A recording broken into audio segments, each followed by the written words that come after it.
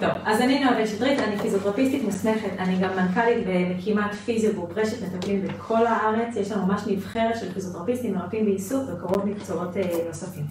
היום אנחנו נדבר בעצם על כאבי כתף, זה כאבים מאוד נפוצים גם אצל אנשים בריאים, גם אצל אנשים בגילאים מבוגרים יותר, גם יש שברים בכתף, פריקות כתף ודברים שונים. היום אנחנו קצת נזכור ככה את הסיבות לכאבי כתף, גם מה המבנה של הכתף. זה לא אומר שעכשיו אתם יכולים להבחן את עצמכם על גבי סמך הסרטון הזה, תמיד חשוב מאוד להתייעץ או עם אורתופד מומחה בכתף, או כמובן פיזיותרפיסט שיש לו ניסיון בזה, ושיוכל להבחן. עכשיו חשוב מאוד להבין שבכתף יכול להיות שאתם מרגישים שיש לכם דלקת, ויש מרכיב דלקתי, אבל יחד עם זה יש עוד סימפטומים שונים. זה כמעט אף פעם לא רק דבר מבודד אחד, ולכן חשוב לתת לזה ראייה הוליסטית ולשלב שיטות טיפול שונות. בעצם נתחיל קצת מהמבנה של הכתף, אז יש לנו את עצם הזרוע, הרומרוס שלנו, וזה יושב במין סוקט, במין שקע כזה, שיש לנו בעצם השכם, השכמה שלנו, והן נעות אחת עם השנייה באיזשהו סינכרון מסוים. כמובן שגם הקלביקולה שלנו, עצם הבריח, גם עושה איזושהי תנועה בזמן שאנחנו מרימים את היד למשל, בעצם הכל זז בצורה מאוד מסונכרנית. עכשיו, המפרק עצמו הוא לא עמוק, זה לא שהם יושבים ממש אחד בתוך השני, הוא קצת יותר שטחי. וזה אומר שכל המבנה הזה מאוד מועד לפורענות, הוא מאוד רגיש. מה שמחזיק אותו זה קבוצה של שרירים שנקראים שרירי הרוטייטור כף, בעברית שרירי השרוול המסובב, מצאו לזה שם מאוד גנדוזי.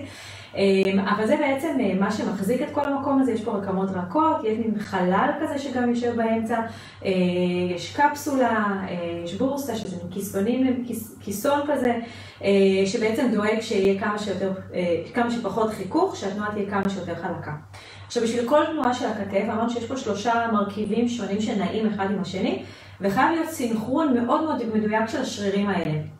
בעצם יש שריר אחד שיש שרירים שדואגים בעצם להצמיד למשל את השכם שלנו כמה שיותר טוב לבית החזה, שהוא גם סוג של חלק מהמפרק, להצמיד את זה לבית החזה, להוריד אותו למטה ולדאוג שהתנועה תהיה חלקה. אנחנו גם רוצים שהראש הרומרוס בעצם, ראש הזרוע, יתגלגל טוב והוא לא ייתקע לי פה בגג שלו כביכול, אלא שהוא יחליק, יתגלגל, יסתובב ויתגלגל בעצם. וזה הסינכרון שאנחנו צריכים. ובגלל שזה מסינכרון מאוד מאוד עדין, זה יוצא מאיזון לעתים מאוד תכופות, ואז זה יכול לעורר סימפטומים של כאבים, של קושי בתנועה, כאבים חדים, לפעמים איזושהי חולשה, חוסר יציבות מסוימת בכתף, וזה דברים שככה מאוד מאוד חוזרים על עצמם ביחד. עכשיו אנחנו בעצם נמשיך קצת לפתולוגיות השונות שלנו. אנחנו נתחיל בעצם עם קרע בגיד של הכתף, שהרי אמרנו שזה 4 שרירים שבעצם דואגים לכל הדברים האלה. עכשיו, קרע בכתף הוא משהו מאוד מאוד נפוץ, בעיקר בבני ה-70 ומעלה, אפילו מדברים על 80% מהאוכלוסייה בני 70 ומעלה, שיש להם איזשהו קרע בכתף. עכשיו, זה לא תמיד בגלל טראומה, הרבה פעמים זה בגלל ירידה באיכות הגידים, באלסטיות שלהם. אני אוהבת להמשיל את זה לגומיות משרד, החומות האלה, גומיות דואר כאלה, שאחרי הרבה זמן שהן סתם שוברות לנו במגירה שם עם הסכו"ם, אז הן כבר לא אלסטיות, נכון? וברגע שניסה למתוח אותן, זה יקרה. עכשיו, זה איזושהי המשלה כדי שנראה את זה מול העיניים. יש עוד המשלה אחרת לעוף, לגידים, אבל זה אני אתן בהזדמנות אחרת. אבל זה פשוט נהיה פחות אלסטי, פחות טוב, ואז יש שם לפעמים קרעים. עכשיו יש דרגות שונות לקרעים, אנחנו לא ניכנס לזה, וההבחנה כמובן אנחנו צריכים להגיע או לאורתופד או לפיזיותרפיסט שיכול לבדוק את הדברים. כמובן שעושים גם אולטרסאונד ודברים שכאלה.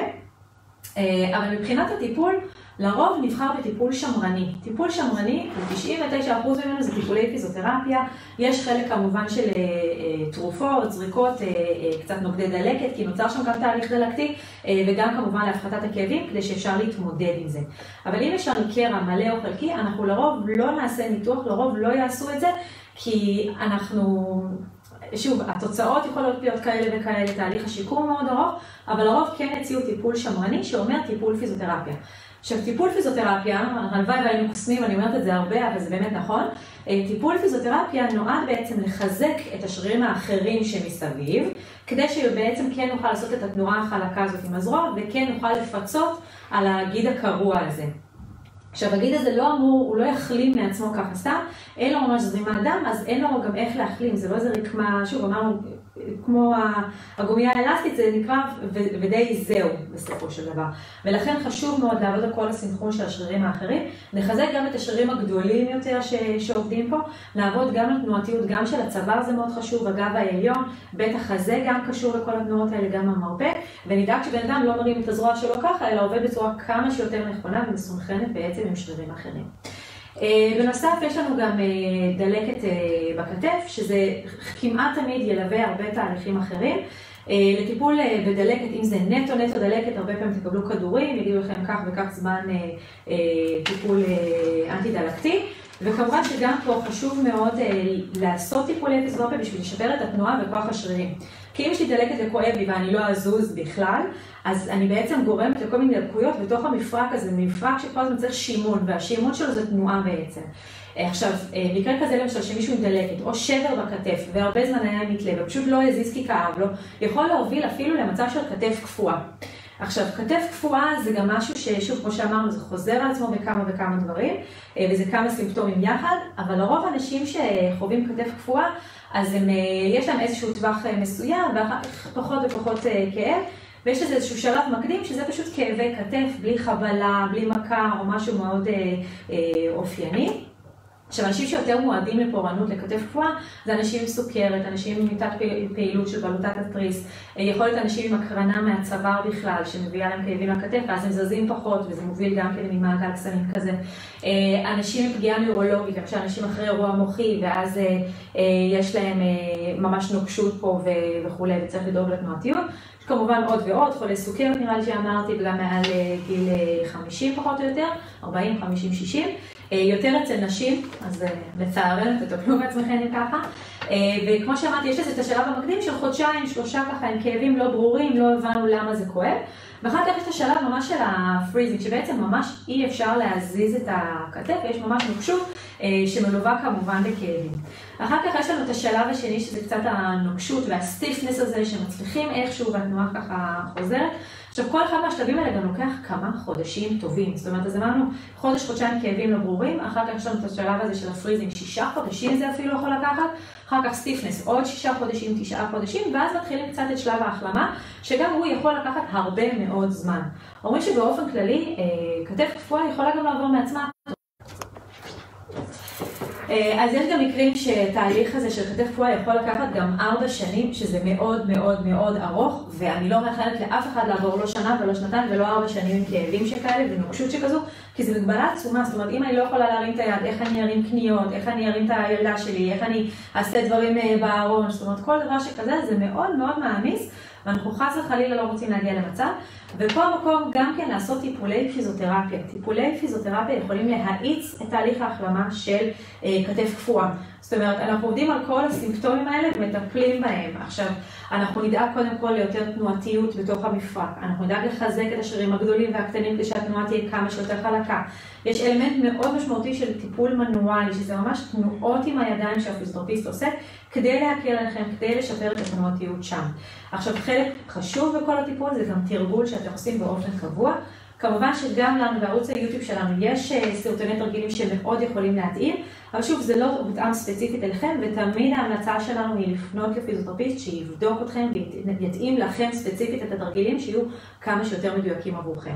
עכשיו, יש אנשים שגם כן צריכים בסופו של דבר לעשות איזשהו ניתוח, לשחרר שם בצורה שממש עושים תחת ההרדמה, בצורה כירורגית גם משחררים שם את הכתף, אבל זה לא לכלל האוכלוסייה, לרוב פשוט יגידו לך, טוב, תחכה עד שזה יעבור ותעשה את טיפולי הפיזיותרפיה. גם כאן ניתן לתת זריקות וכדורים להפחתת הכאב, להפחתת המרכיב הדלקתי, אבל זה לא הפתרון שבאמת ייתן את המענה המלא, וכאן המקום גם לקחת אחריות בעצמכם ובאמת באמת לעשות את הטיפול שיהיה כמה שיותר מדויק וכמה שיותר תנועה בעצם. רגע, בוא נראה, תסמונת הצביטה דיברנו. אז אמרנו כמובן שמבנה הכתף מאוד מורכב, וזה בעצם הסינכרון הזה של כל התנועות האלה, ויש פה מין חלל שכזה, ויש פה רצועות וגידים, ומה שקורה, יש לנו לפעמים תסמונת הצביטה, שמה שקורה שאחד הגידים בעצם, או הרצועות פשוט נתקע איפשהו. זה מאוד דומה גם למה שהראיתי כאן, שבעצם אני צריכה שהזרוע שלי תחליק טוב בתוך העצם מהסקפולה, מהשכם, שתחליק פה טוב, זאת אומרת להתגלגל וגם קצת להחליק למטה, כי אם היא תתקע לי פה, אז היא ילחץ וזה יצבות בעצם את אחד המקומות, והאנשים עם תסמונת הצביטה, הם לא מרגישים כל הזמן כאב, הם לא קשה להם לישון בלילה למשל, אבל זה אנשים שמרגישים ממש איזו נקודה מסוימת של נתקע לי, ואז הם הרבה פעמים כן יכולים להמשיך, אבל ממש משהו נתקע וזה מגביל אותם. עכשיו גם כאן הטיפול הוא יהיה שמרני, 90% או יותר אפילו מהטיפולים זה יהיה שמרני, שזה תמיד יהיה פיזיותרפיה, מלווה אולי במשככי כאבים או אנטי-דלקתיים. ושוב, גם כאן הטיפול הוא מאוד על לשפר את טווחי התנועה, אפשר ממש ליצור מרחב בתוך המקום, זאת אומרת, אם אני אדגים פה על מישהו, אז אפשר קצת למשוך למטה ולדאוג לתנועה הזו שתהיה חלקה, זה טיפול מנואלי, ממש עבודה עם הידיים שהפיזיותרפיסט עושה, בשכיבה או בישיבה, גם ילמדו אתכם איך אתם יכולים לעשות את הטיפול הזה בעצמכם, כדי להשיג תוצאות יותר טובות. עכשיו, כמובן שאנחנו צריכים גם לדאוג שוב פעם הסינכרון של כל השרירים האלה שיעבדו בצורה נכונה, כדי שיהיה פחות את הצביטה והחיכוך הזה בעצם בין המבנים, כדי שזה יעבוד בצורה חלקה ובלי כאבים בסופו של דבר.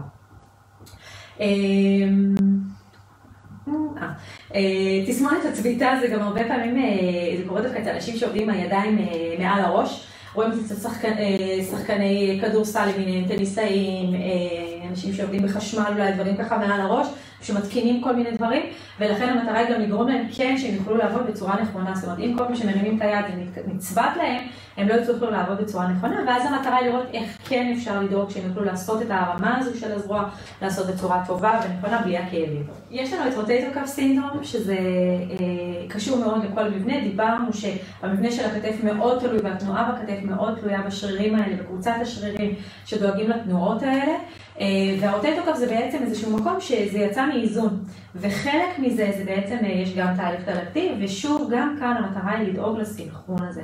עכשיו אני מניחה שמכל ההרצאה הזאת הבנתם שבאמת זה לא יהיה תמיד רק רוטייטור קאף סינדרום, או רק דלקת, או רק איזה קרע בגיד, זה תמיד יהיה משולב, ולכן הטיפול צריך לקחת את כל הדברים הללו בחשבון. מה שהפיזיותרפיסט בעצם עושה במפגש הראשון, הוא קודם מתשאל אתכם, מבין את אורח החיים שלכם, מתי הכאבים האלה מופיעים, ואז הוא מבצע סדרת בדיקות להבין באמת מה הגורם הכי משפיע, מה פחות משפיע, וכמובן שיתייחס בטיפול לכל האלמנטים האלה. עכשיו במידה והוא רואה שבאמת אתם חייבים גם לשלב טיפול תרופתי, וממליץ לכם לפנות או לרופא המשפחה, או לאורתופד למרשם כזה או אחר.